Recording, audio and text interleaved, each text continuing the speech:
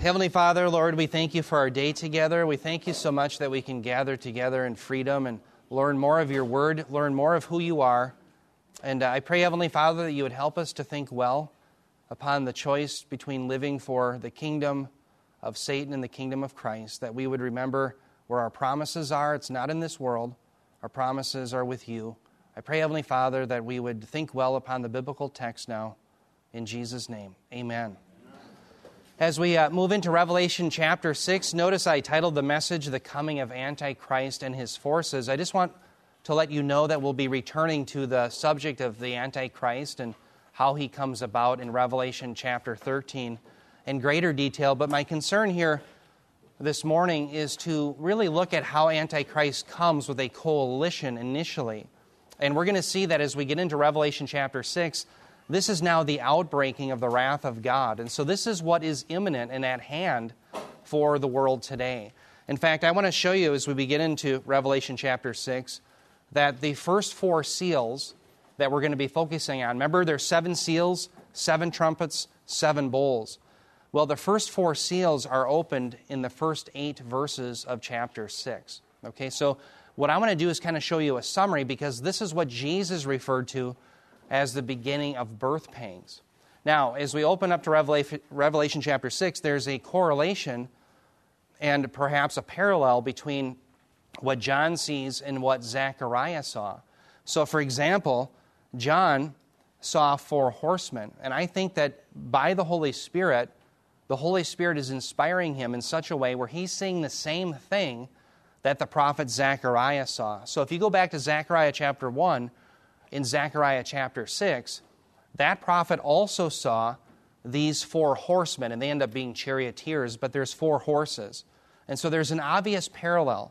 So what I want to show you is what I think the connections are. Why does the Holy Spirit want us to see the connection between the book of Zechariah and what John is seeing? So let's lay the parallel out. First of all, I'm claiming here that, again, John sees these 4 horsemen. And these are the 4 horsemen that unload or bring about the first 4 seal judgments. Okay?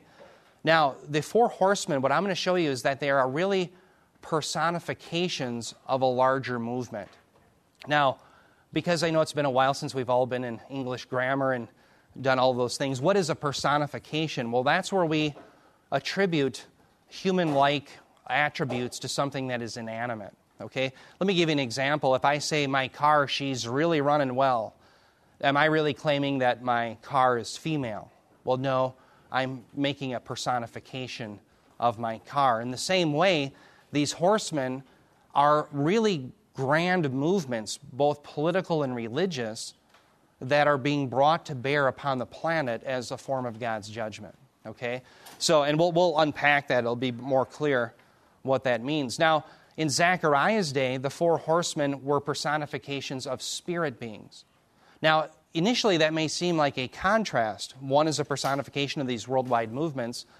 In Zechariah's day, it was a personification specifically of these spiritual beings, but they're really synonymous. Now, here's why. Remember, in Ephesians chapter 6, the Apostle Paul says that our battle is not with flesh and blood, but with what? Exactly. Principalities and powers, with the spiritual realm, right? So behind these worldwide movements that are going to bring about the Antichrist, the angelic being is in fact being used. It's a spiritual battle, okay? Now, the second parallel I want you to see is that the 4 horsemen bring wrath in Revelation chapter 6. That's what we're going to be proving. What's interesting, in Zechariah's day, the 4 horsemen were merely on patrol. Now, that again seems like a slight contrast, but again, I want you to see that they're synonymous. Now, here's why. In Zechariah's day, remember when he's writing around 520 BC. And Babylon, which held the Israelites into captivity, what year were they sacked by the Medo-Persians? Well, 539. So what's interesting is Zechariah sees these angelic beings go out, these horsemen. They are merely patrolling and verifying that God's wrath did indeed come upon Babylon. Does that make sense? So Babylon in Zechariah's day that oppressed the people of God was smashed. And these 4 horsemen are verifying that, showing us that, yes, God is in control. Well, the parallel that I see is here, where in Revelation chapter 6, when we get to the very end of the book, after all the wrath has been poured out, Babylon will be vanquished. When Antichrist comes about, what does he bring? He brings Babylon. Babylon represents a political and religious revolt against Yahweh. And so what we're going to see is a contrast between two cities. At the end of the day, Jesus Christ is going to be bringing the New Jerusalem all by his grace and power alone for those who believe, whereas Antichrist is going to bring Babylon. Babylon by human works and through the work and activity of the beast. All right, so that's the great contrast that we are to see, the two cities. But at the end of the day, we're assured that Babylon is going to be destroyed. And so I think that that's the parallel. Now, one other item I want to hit on as we get in, because remember, we're only going to cover 2 verses today in Revelation 6, but we want to really study the first 8 verses of chapter 6 together of Revelation, because they're the first 4 seals, and they go together, the 4 horsemen. I want to show you the parallel also between what Jesus taught some 65 years earlier, prior to John writing this. He taught the same thing. So I want you to see the connection between Jesus' Olivet Discourse and what's being taught here in Revelation 6. Now, why is this important, by the way? Well, remember, I had proven in my messages in the Olivet Discourse in Mark 13 that as Jesus is teaching, he's teaching about the 70th week of Daniel. He's not talking about things that are occurring now. He's talking about events that occur within the last 7 years that Daniel had alluded to in Daniel 9:27. Now, why that's important when we study Revelation is we open up Revelation 6, we see that it's covering the same material. Therefore, Revelation 6 is not occurring now, but must be referring to something that is in the future. And that's very important because some interpret Revelation saying, well, it's just events that are happening here and now. That's not true. Yeah, Brian. I hear a lot of people speaking on the end times, and you'll always hear them say, oh, something happened over here or over there, and those are just a sign of, those are just birth pangs. But from what we're learning, those are not. That's right. Not till later. That's right. And these people are confusing that Olivet Discourse and confusing those verses, and that's why they have it wrong. Exactly, Brian, and that's exactly what I'm trying to alleviate. You're right. Very good. In fact, let's look at the parallel here. You'll see this how clearly these are parallel. Look at here, Matthew 24, verses 4 through 5, and Mark 13:6. Jesus had warned in his Olivet Discourse of false Christ. Many would come in his name. And we're going to unpack how it is many and not just one here this morning. But notice the parallel in Revelation 6. Again, this is written 65 years later by John. He sees a rider on a white horse. Okay, so again, we have a parallel with the Antichrist and the accomplices. Okay, that's what the white horse is going to represent. So notice I claim it's Antichrist and accomplices. What I mean by that is Antichrist is going to initially come forth with a coalition.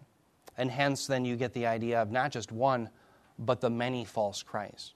Okay, and I'll lay that out. So you'll see a direct parallel between Jesus' warning of the many false Christs and the many that come about in the opening salvo of the 70th week of Daniel.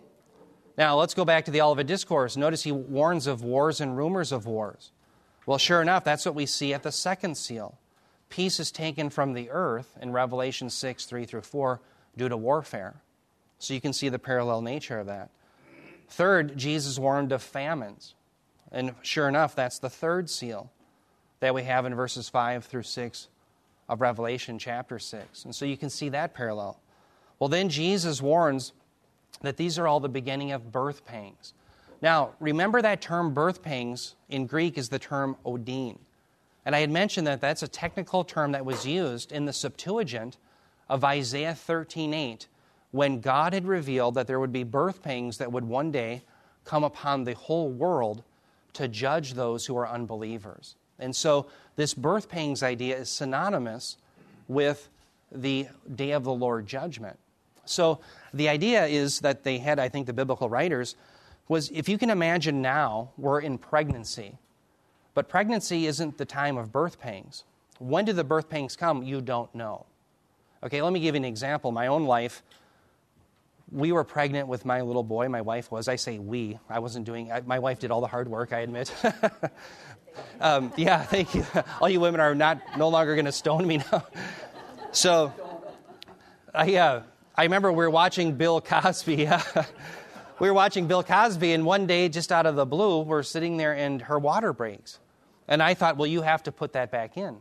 Because he's not due for another 5 weeks, but that's impossible, I realized. So I was getting water. I was going to try to pour more back in as the water was coming out, but that's impossible. So the point is, her birth pain started, and there was no warning behind it. Yeah, it was imminent. It was at hand then, the birth. So the idea then is we're living during the stage of pregnancy, and one day the water will break, as it were, imminently. We don't know when. And what's birthed after the birth pangs is the Messianic age. The Messianic age where there'll be no more war. There'll be only belief on the planet and glorifying of Yahweh. And he'll reign in his holy mountain. The swords will be beat into plowshares. The wolf will dwell with the sheep and the lion with the lamb, and they shall not kill any more on God's holy mountain. That's going to come.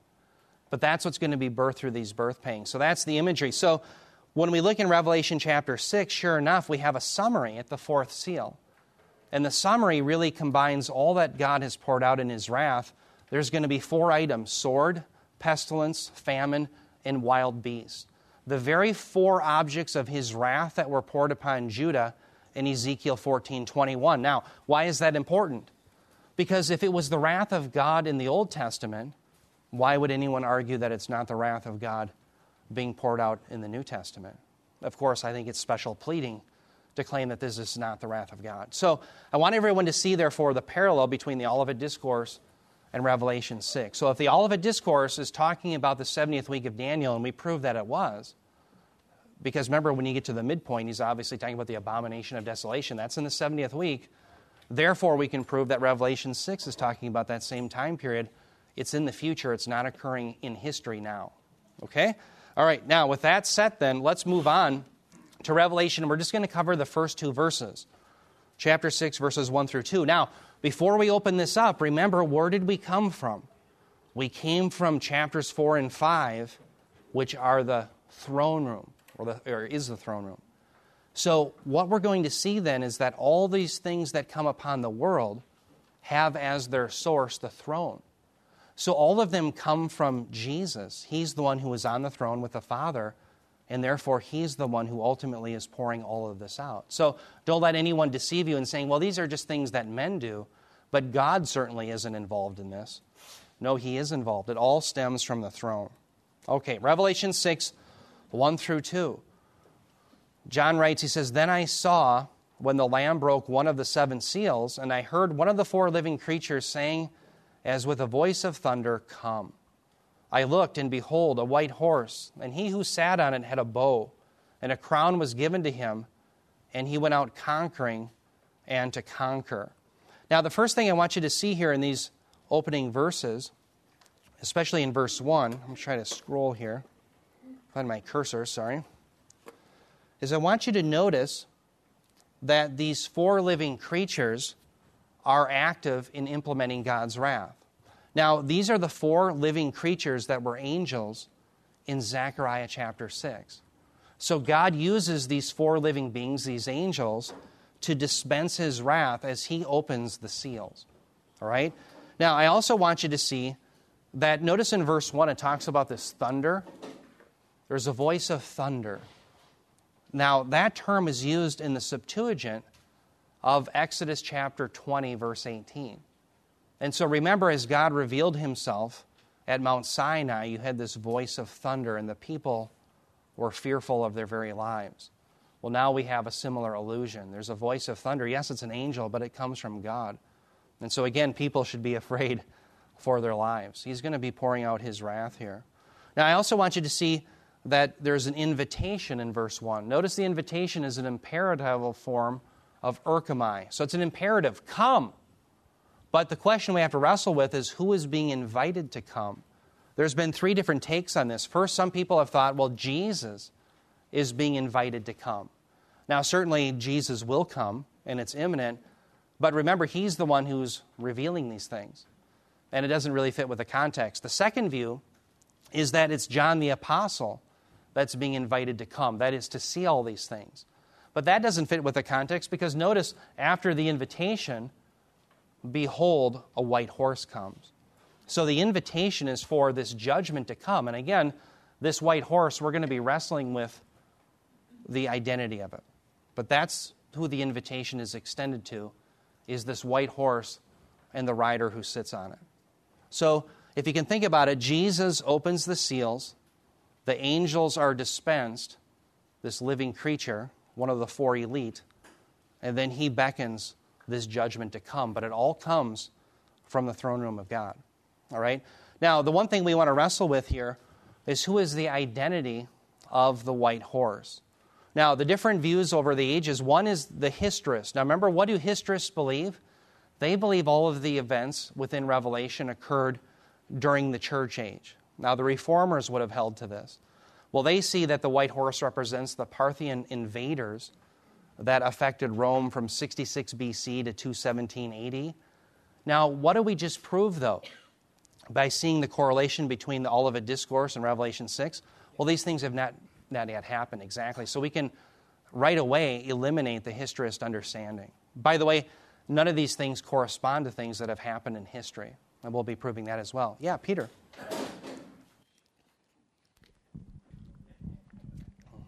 Just for the record, can you describe the church age, just so we have that clear on the recording? Yeah, thank you. Let's just say the church age, for our definition, is from the time that Jesus Christ ascends into the heavens to the time that he returns bodily. So think of the bodily ascent and the bodily descent of Christ.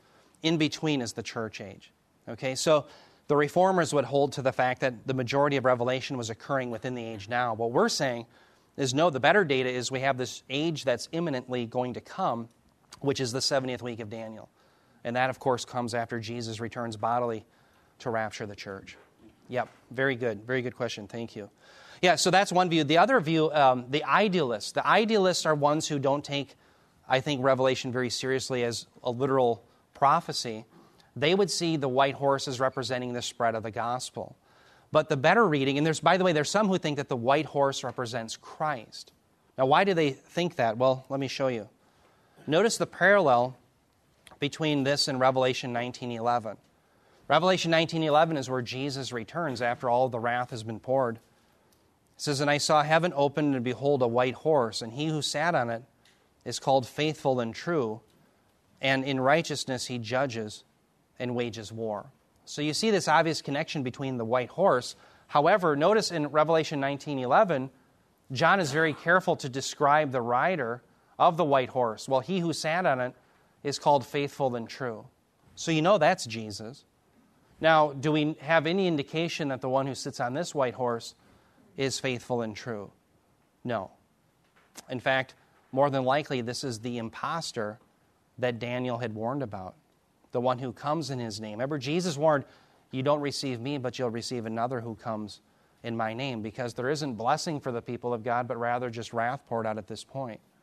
Now, we have to wrestle a little bit with what does white symbolize? Well, in the book of Revelation, white symbolizes holiness and righteousness.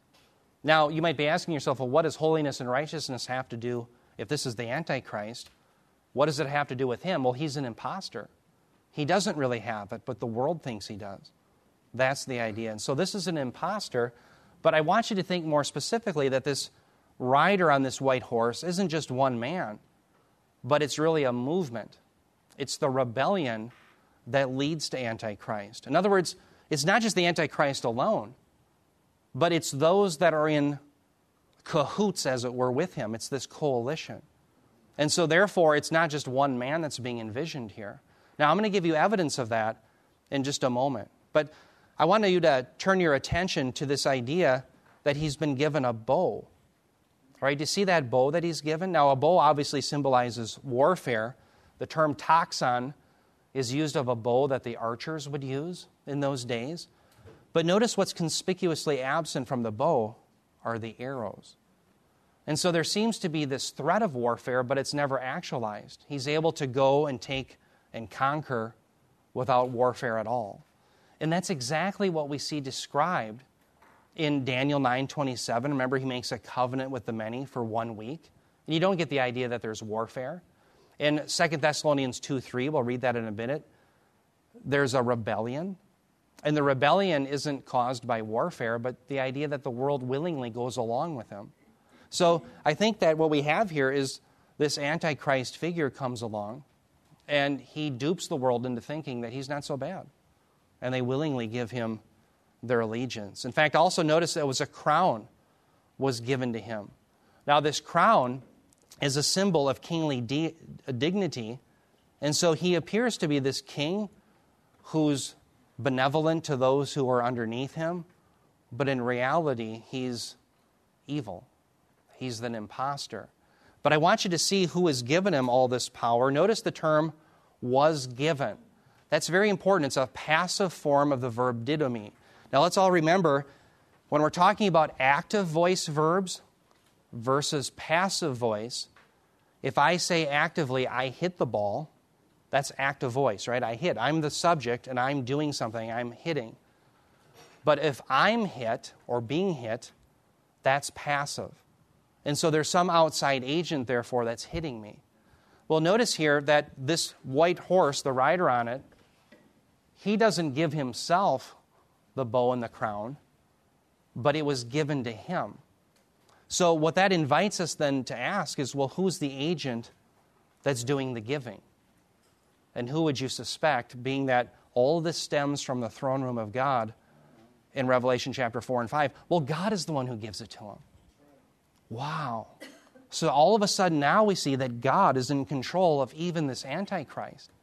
He's the one who's in control of all these things that are being poured out. In fact, all the way through the book of Revelation, a passive form of didomi is shown by God to demonstrate that those who are doing wicked things are given the authority by God. He's in control, but it's only temporary. In fact, let's turn your Bibles. I'm going to show you some examples of this. Turn your Bibles to Revelation 9:3. Revelation 9:3.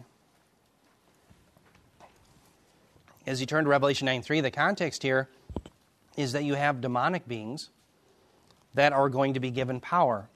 These are the demonic beings that Bob has been warning about in Colossians, the Stoichia. And in particular, these demonic beings are those that had left their proper abode and had gone after women in Genesis chapter 6. Why do we know that? Because in the book of Jude it says they were locked away in the abyss. So in Revelation 9, because the world wants to be in contact with these demonic beings, God gives them their desire. And so these demonic beings are allowed out of the abyss. And notice who is ultimately in control of it.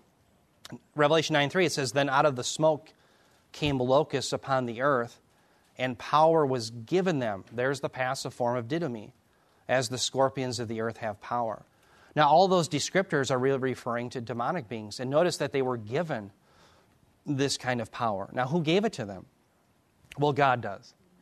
Okay, because he is sovereign and he is in control. Let me show you another example. Turn ahead to Revelation 13:5. Here you'll see that the Antichrist is also given his authority and his power there. In fact, you'll see the passive form of didomi used twice in this one verse, emphasizing that fact. Revelation 13:5, it says, "There was given to him," again that's the beast, "a mouth speaking arrogant words and blasphemies, and authority to act for 42 months was given to him." So notice in the beginning there was given to him, and at the end of the sentence there was given to him. Well, who gave it to him? Well, God did. And so this again proves that God is in control, even though there's these evil things being perpetrated. Even though it's Antichrist, God is ultimately the one who's still on the throne. All right? So to summarize then, I think that the identity of this white horse is not just Antichrist, but it's his coalition with him. All right? And now I want to lay that out for you. I want to prove that that is indeed the case. And in order to do so, what we're going to do is I'm going to show you some evidence that he comes about with a many, meaning more than just one, with a coalition in Revelation 17. All right? Now, as we're turning to Revelation 17, the discussion here is about Babylon. And Babylon represents not just a religious movement, but also a political movement. It really represents a political and religious revolt against God. Now, is it a literal city? Yes, it's going to be a literal city. but it also represents those things. So Babylon is brought about by Antichrist and the false prophet. But the focus here in Revelation 17 is, how did this Antichrist get all of his power? And so it goes on to say in verses 9 through 13, here is the mind which has wisdom. The 7 heads are 7 mountains on which the woman sits. Now let's stop there. The woman is the harlot. That's Babylon. Okay, the prostitute who's bringing the world into idolatry against God. Now let's just stop there for a moment.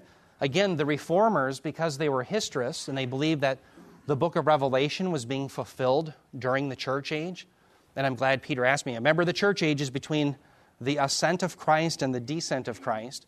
Well, the reformers thought that because the book of Revelation is discussing things that are occurring now, that the 7 mountains or hills were the 7 mountains of Rome.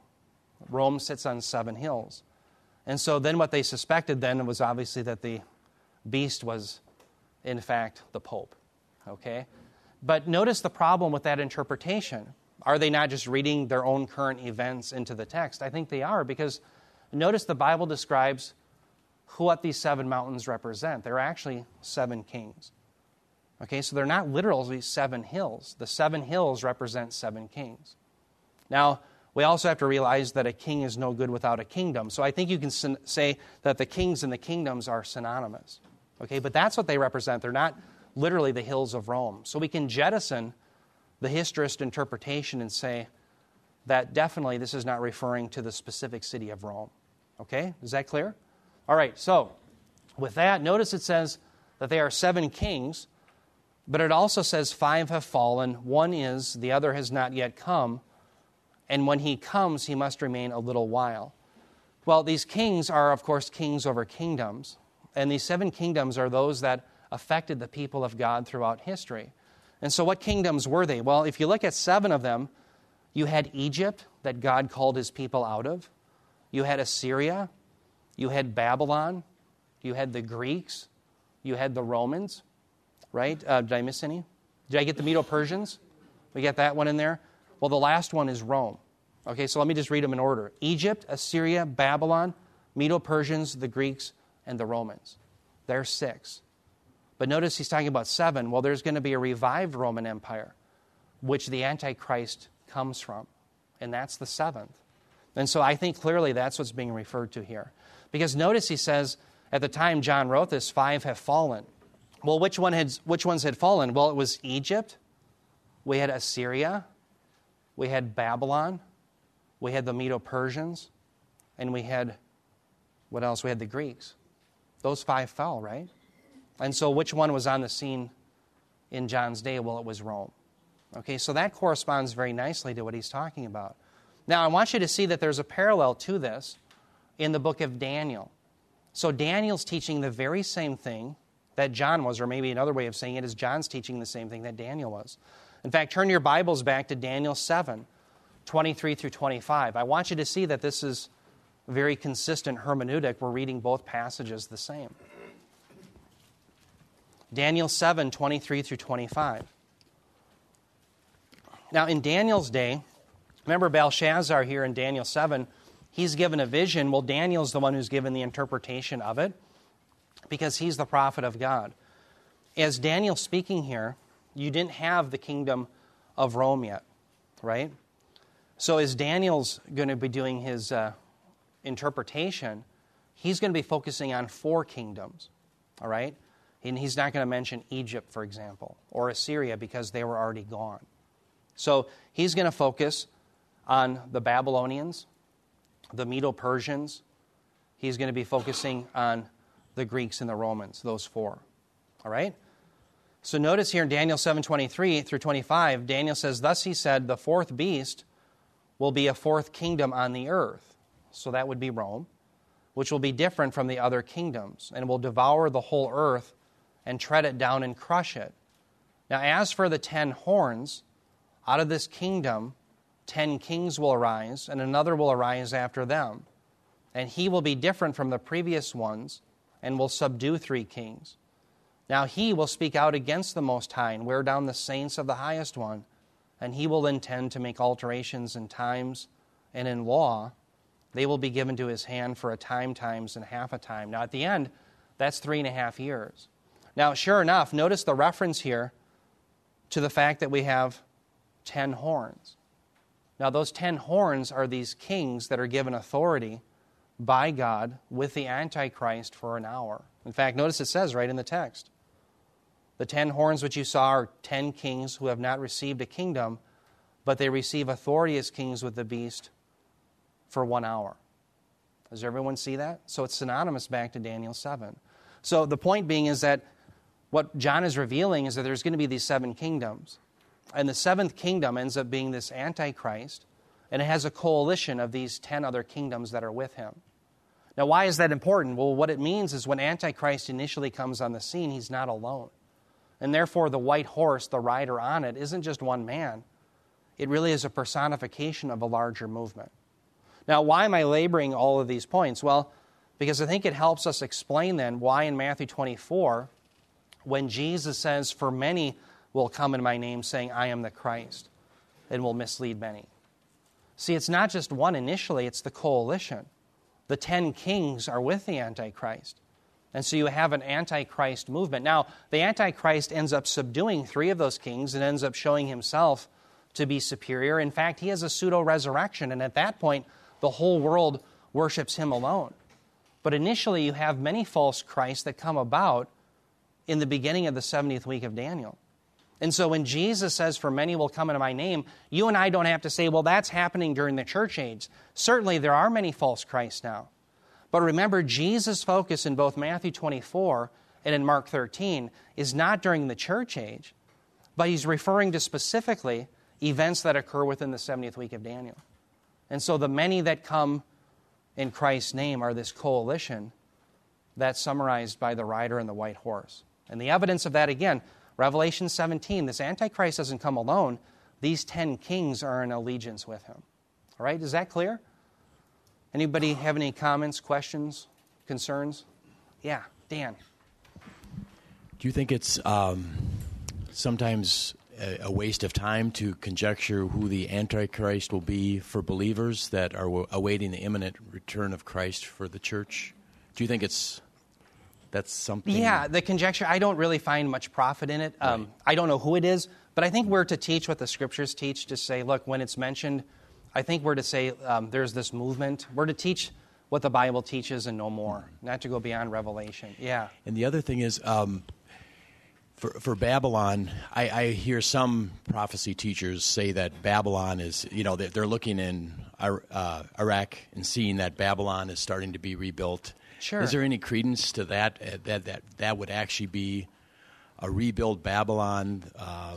When it's supposed to be the center of the world commerce, and right now there's nothing. It's not even a city that's built. So is that? Yeah, I do think it'll literally be rebuilt during that time period, and the evidence that I would suggest for that is in Revelation 16. You have a reference to the Euphrates, so there seems to be a connection to the Euphrates, which would geographically locate that area to Babylon again.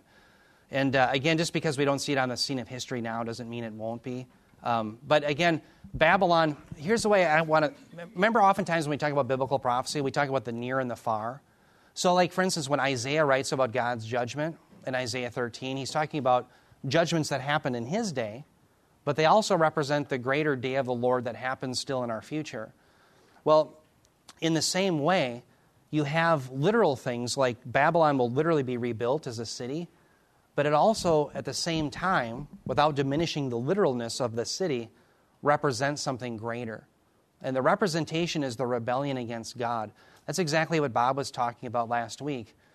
God had instituted government, and if one government gets out of control, all the other governments will attack it. But remember, in Genesis, you have the whole world trying to gain access to God by their own works, their own power. In fact, they'll make a name for themselves. Rather than glorifying God, they're going to glorify themselves. Now, the tower that they build is literal, okay, but it represents something. So it's not either or. It's not, we take it literally or symbolic. It's both and. Does that make sense? What's very interesting is the tower that they build, Babel, in Hebrew, when you read it, it's Bavel. There's a B, but the Hebrews pronounce it with a V. Unless there's a certain mark in there, then you go ba. But It's literally Bavel. What's very interesting is when you read Babylon all the way through your Bible in the Old, take any passage you look at in your Old Testament and it reads Babylon, it's actually Bavel. So the Tower of Babel, that name is used for Babylon. So there's no distinction between the Tower of Babel and Babylon when you read it in Hebrew. So all the way through, it's designed so that you see the connection that what happened at Babel, this rebellion against God and His authority, is what Babylon represents. It's what it's all about. So in Revelation 13, God says, Babylon I've thrown down. And sure enough, the Medo-Persians destroyed it and sacked it in 539 BC. And He's saying that's a down payment for what I'm going to do in the future. And so I think it's literally going to be rebuilt, but it also represents something. So again, I don't think we have to choose between either or. Now, some will claim that it's Jerusalem, and they make a compelling case only because oftentimes God says, my people in Jerusalem are acting no different than Babylon. And it's used Babylon as a pejorative against the people of Israel who are acting no differently. But when you look at the evidence, I think in the book of Revelation, clearly it's located by the Euphrates. And so I think it'll be literal, but it also symbolizes something. So I hope that helps. Yep. In fact, I'll show you if we have time. And when I get to the end, I'm going to show you an amazing passage from Isaiah that shows us what this battle's all about. So very good question. Thank you. Okay, well, for the sake of time, let's keep going. Now, I want to show you that we have these many antichrists that come about. And I want you to see here in Revelation 17, verse 17, something very important. In fact, before I put that up, let me just mention this. In this passage that we're looking at, I think we can see three important theological truths. Okay, now here's what I want you to think about. One important theological truth that we can learn is that God has two different wills, or we can break His will into two different ways. That is, God has a decretive will, whereby when He decrees something that will come about, if it's His will that the Antichrist would be given power, it happens. Okay, if He decrees that His Son would be put to death for the sake of sins, it happens. That's God's decretive will.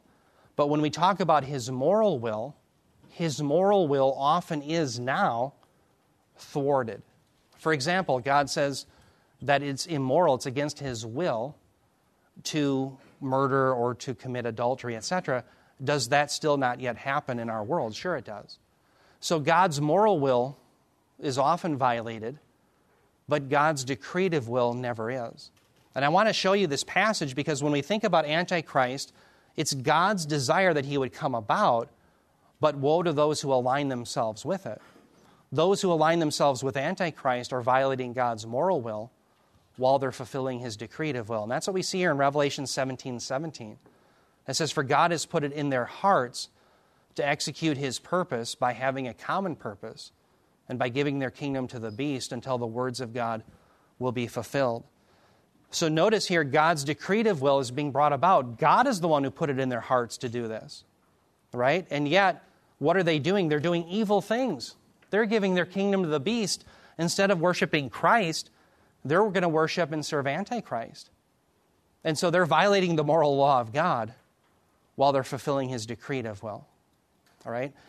We see the same thing. Remember, Bob had taught us in Acts 2:23 that Jesus was handed over by the foreordained, predetermined plan of God, and He was put on the cross. But Peter says, but you nailed Him to the cross. So the people were culpable for violating God's moral will, but God was bringing about His decretive will. Now, why is this important? Because it shows us that when these things are happening by men, some say, well, that's just the wrath of man, so this can't be the wrath of God when the Antichrist and these nations start rising up in the beginning of Daniel's 70th week. Well, no, it is God's wrath. He uses the nations for His purposes. He's the one who has decreed this from the throne room. And so it is His wrath. The second thing that I think we can conclude from this is that there's a one in the many. And I'm going to focus on this in the next slide.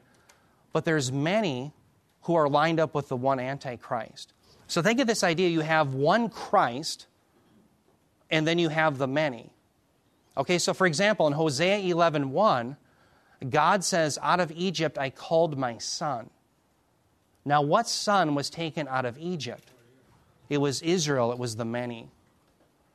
if you lose the many in Egypt, what have you lost? The one. Because Christ comes from the Jews. Okay, so much so important is this concept that in Matthew 2, when Jesus is spared, remember he goes down to Egypt? Matthew cites Hosea 11:1. He says, out of Egypt I called my son. But isn't it interesting that when Matthew cites that, it's not when he's not citing it when Jesus is coming up out of Egypt. It's actually when he's going down into Egypt when you read the narrative. Because the focus isn't whether you're coming into Egypt or going out of Egypt. The focal point is the son. If you lose Israel in Egypt, you've lost the son. And if you lose Jesus to Herod in the New Testament, you've lost the son. So the many, the Israelites, are going to bear the one son, and the one son is going to provide salvation for the many. So there's this one and many concept. And so, for example, when God promises in Genesis 13, he says, Abraham, look to the north, the south, the east, and the west. He says, to all of this land I give it, from the river Euphrates. By the way, that's the extent of the border. And then he gives the limitations of the borders. He says, to all this land I give it to your seed. Remember, now the term is zerah. And you and I are saying, well, wait a minute, is it the one that he's giving it to, or is it the many? And the answer is yes. The one is going to provide salvation so that the many enjoy it. And that's why Paul says originally the promise was applied to the one. Now, the reason I'm laboring this is when you get to Antichrist, he has his one and the many. Okay, the many are going to give their allegiance to this one, so he has power. But the many are those who dwell upon the earth. They're unbelievers.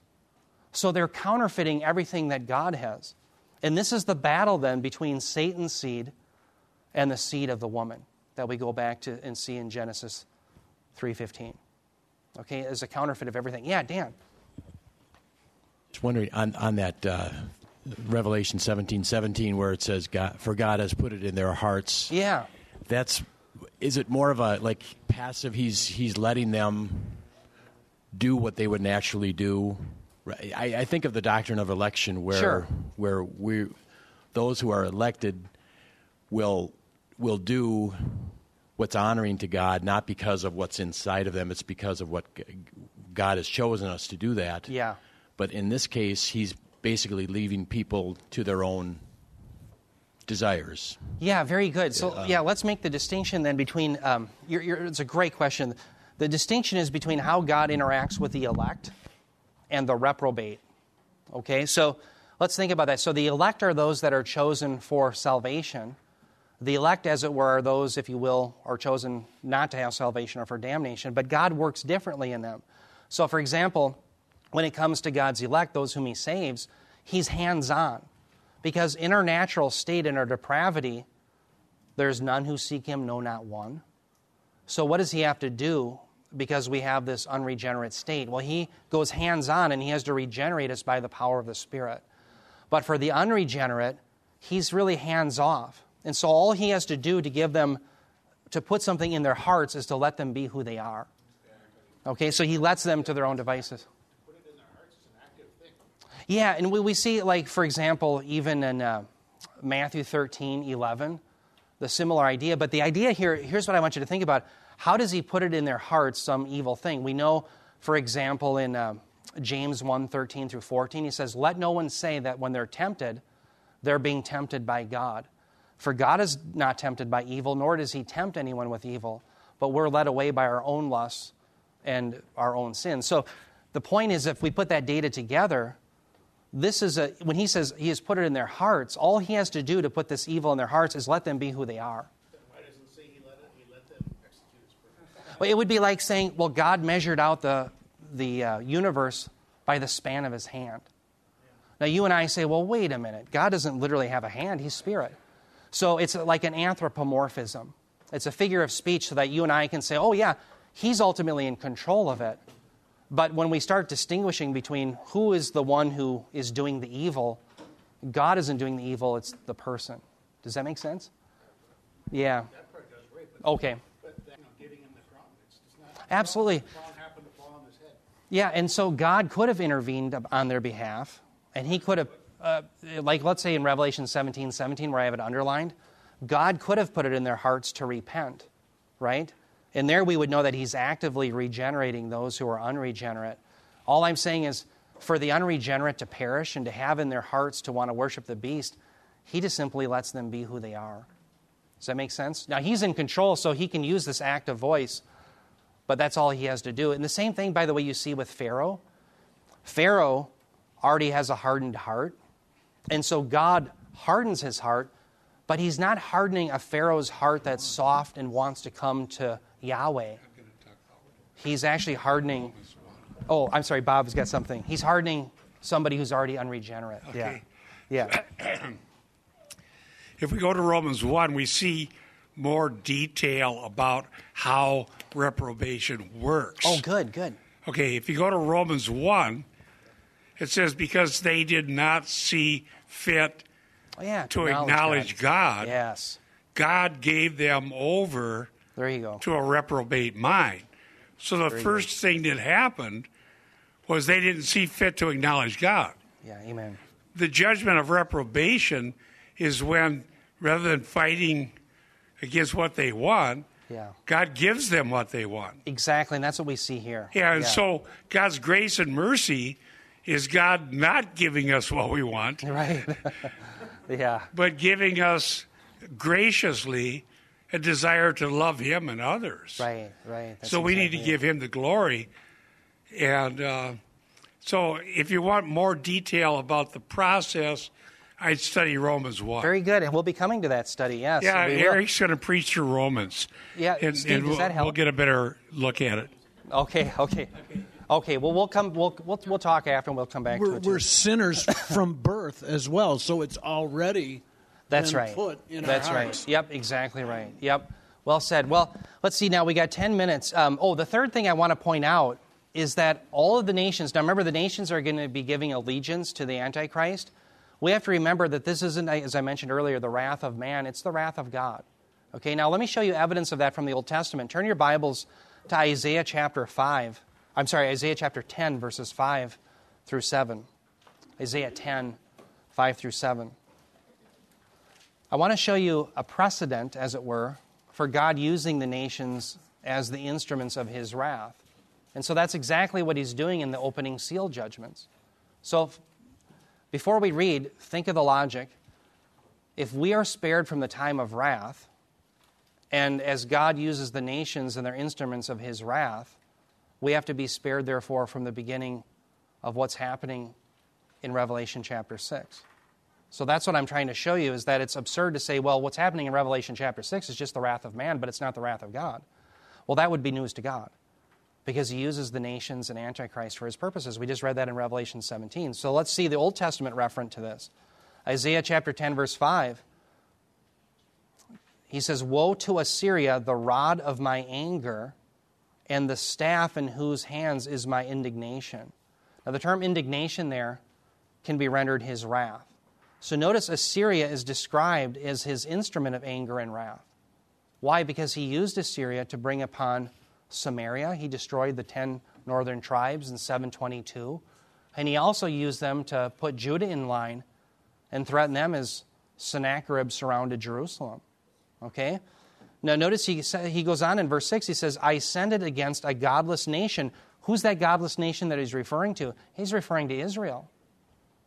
He says, "I send it against a godless nation and commission it against the people of my fury." Who is the object of his fury, his people? It's Israel. And he says, "To capture booty and to seize plunder and to trample them down like mud in the streets. Yet it does not so intend," nor, now he's talking about Assyria, their intention, "nor does it plan so in its heart, but rather it is its purpose to destroy, to cut off many nations." So isn't it interesting here, Assyria is violating God's moral law, but again, it's fulfilling his decretive law or his decretive will. Okay? But here clearly you see a precedent where God used the nations in the Old Testament, even a wicked nation like Assyria, for his wrath. So why all of a sudden would we object to God using the nations who give allegiance to the Antichrist as instruments of his wrath in the New Testament? Especially when he says that's what he's doing in Revelation 17. So those who make a distinction between the wrath of man and the wrath of God in Revelation chapter 6, I just don't think have a biblical case. Okay? And yet that's what I think post-tribulation, mid-tribulation, pre-wrath, all those views have to do that. They say these are the things of the wrath of man, but they're not the wrath of God. I just don't think it washes biblically. Okay? All right, now let's keep moving. Let's talk about the rebellion and how this helps us understand. Sorry, I'm ducking. We've got these festive flags up. I'm just trying to see the time. It's Norm's birthday. XO, happy birthday, Norm. Are you serious, or are you just, okay. I knew they weren't up for you, but I thought maybe, way to come in with a bang here. All right. By the way, the only reason I want you to see 2 Thessalonians 2:3, remember we looked at this verse last week? And I want you to think about how these many nations giving allegiance to the Antichrist may help us understand this idea of the rebellion. Okay? So let's read that again. 2 Thessalonians 2:3, let no one deceive you in any way, for that day will not come. Now remember last week I had proven that the supplied apodosis, remember we have to supply that as the English translator. I'm just citing the ESV, but the logic is literally, for that day is not here. And that's what we proved last time. So for the day is not here unless what? The rebellion comes first, the man of lawlessness is revealed, the son of destruction. So notice this rebellion then isn't just the Antichrist coming, but it's this coalition, that's what we're reading about, that gives their allegiance to the Antichrist. And so the rebellion isn't, so remember, the term rebellion there is apostasy. Okay, so the reason we want to think about this is some will say, well, this is the apostasy that's occurring within the church. I don't think that that's a good reading. Because in the context here, what's being described isn't believers, because this is within the 70th week of Daniel. All you have is unbelievers. So the unbelievers are going to rebel against God's rule by basically rejecting government and giving all their allegiance to one man. And in fact, Gordon Fee, I'm not the only one, it's not just me that says this. Look at Gordon Fee. He writes a commentary on this passage. He says, quote, in secular Greek, in fact, the word apostasia that we have translated here, rebellion, was used to refer to a political or military revolt, not in the sense of falling away from a position once held, but of a rebellion against a power or deity to whom one was not committed. So this isn't the act of apostasy of believers, or true believers won't apostatize, but it really is the world giving their allegiance to the Antichrist, and that's what we're seeing here with a rider on the white horse. It seems to jive very nicely. By the way, notice that the man of lawlessness here, the Antichrist, is called the son of destruction. And when you see that construct in the Bible, the son of whatever, it means that they're characterized by. So this one is characterized not by blessing, not by bringing salvation, but by destruction. Apolleia is the term. Now what's very interesting is there's a passage where we see that all unbelievers are the children of destruction. Okay, now again, I want you to see this connection between Christ, the one, and the many who are believers, and the Antichrist, the one, and the many who are unbelievers. This idea of the one and the many. Notice here what it says in Isaiah 57. God is describing the unregenerate in his day. Verses 1 through 5, he says, the righteous man perishes, and no man takes it to heart. And devout men are taken away while no one understands. For the righteous man is taken away from evil. He enters into peace. They rest in their beds, each one who walked in his upright way. But come here, you sons of a sorceress, offspring of an adulterer and a prostitute. Against whom do you jest? Against whom do you open wide your mouth and stick out your tongue? At the end of the day, it's Yahweh, isn't it? Are you not children of rebellion? Offspring of deceit, who inflame yourselves among the oaks under every luxuriant tree, who slaughter the children in the ravines. So the son of destruction is the Antichrist, but here you have children, and the term in the Septuagint is the same one, of apolleia. It's the children of destruction. And so the children of destruction in the 70th week of Daniel are going to give their allegiance to the son of destruction. So what we see, if we go back to Genesis 3, there's a promise that the seed of the woman is going to crush the serpent's head, but there's going to be warfare or enmity between the seed of the serpent and the seed of the woman. So there's a battle between the one and the many of Christ and the one and the many of Antichrist. And so I want you to see that connection. Right? The many are giving their allegiance to the one man of lawlessness. In fact, that same idea of lawlessness is used for Judas. He was the son of perdition, the son of destruction, who had denied Jesus and had betrayed him.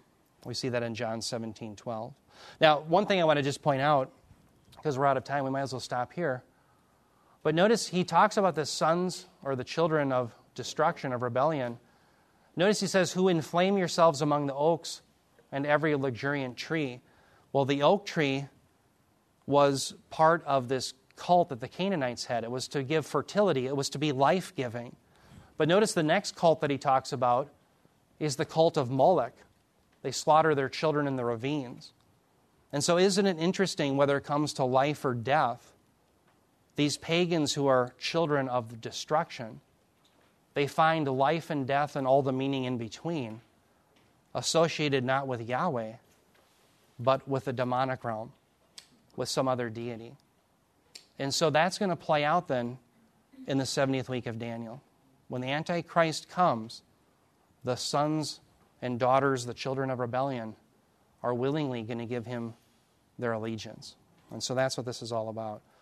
The big picture, we can probably wrap this. Well, you know what? I think I've got time. I can wrap this up very quickly. And let me run through this with you. The big picture, Christ brings a new redeemed humanity to the New Jerusalem all by his grace. The Antichrist brings an old unredeemed humanity to build Babylon by works. And so what Revelation is reminding us is that Babylon will be thrown down. And it happens through the wrath of God, as we're seeing initiated in Revelation 6. Revelation 18, 9 through 10, I'm just showing you the destruction of the city of Babylon. It says, and the kings of the earth who committed acts of immorality and lived sensuously with her, that's with Babylon, will weep and lament over her when they see the smoke of her burning, standing at a distance because of the fear of her torment, saying, woe, woe, the great city Babylon, the strong city, for 1 hour your judgment has come. Babylon will be thrown down. And the strong city, the city of Christ, the New Jerusalem, will last forever. So, real quick, I'll leave you with this. There's what we call a chiasm in Isaiah 24 through 27. I want you to see this because this is called the little apocalypse in Isaiah. And one of the major themes in the book of Isaiah is this contrast between the two cities. The strong city, which is Zion, Jerusalem, and the weak city of chaos, which is Babylon. And so as we look at Revelation 6, that's what Antichrist is going to bring. He's going to bring the city of chaos, Babylon. All right, so let me just show you this chiasm. Isaiah 24, 1 through 13, you see the Lord's harvest from a destroyed world. You see a song of the world's remnant. That means believers from the Gentile world. You have the sinful world overthrown. You have the waiting world for this messianic age. Then you have a song of the ruined city. This is the city of chaos that's mentioned in Isaiah 24:10. That's Babylon. And all of a sudden, the people of God are brought to Mount Zion, where there's salvation with their God.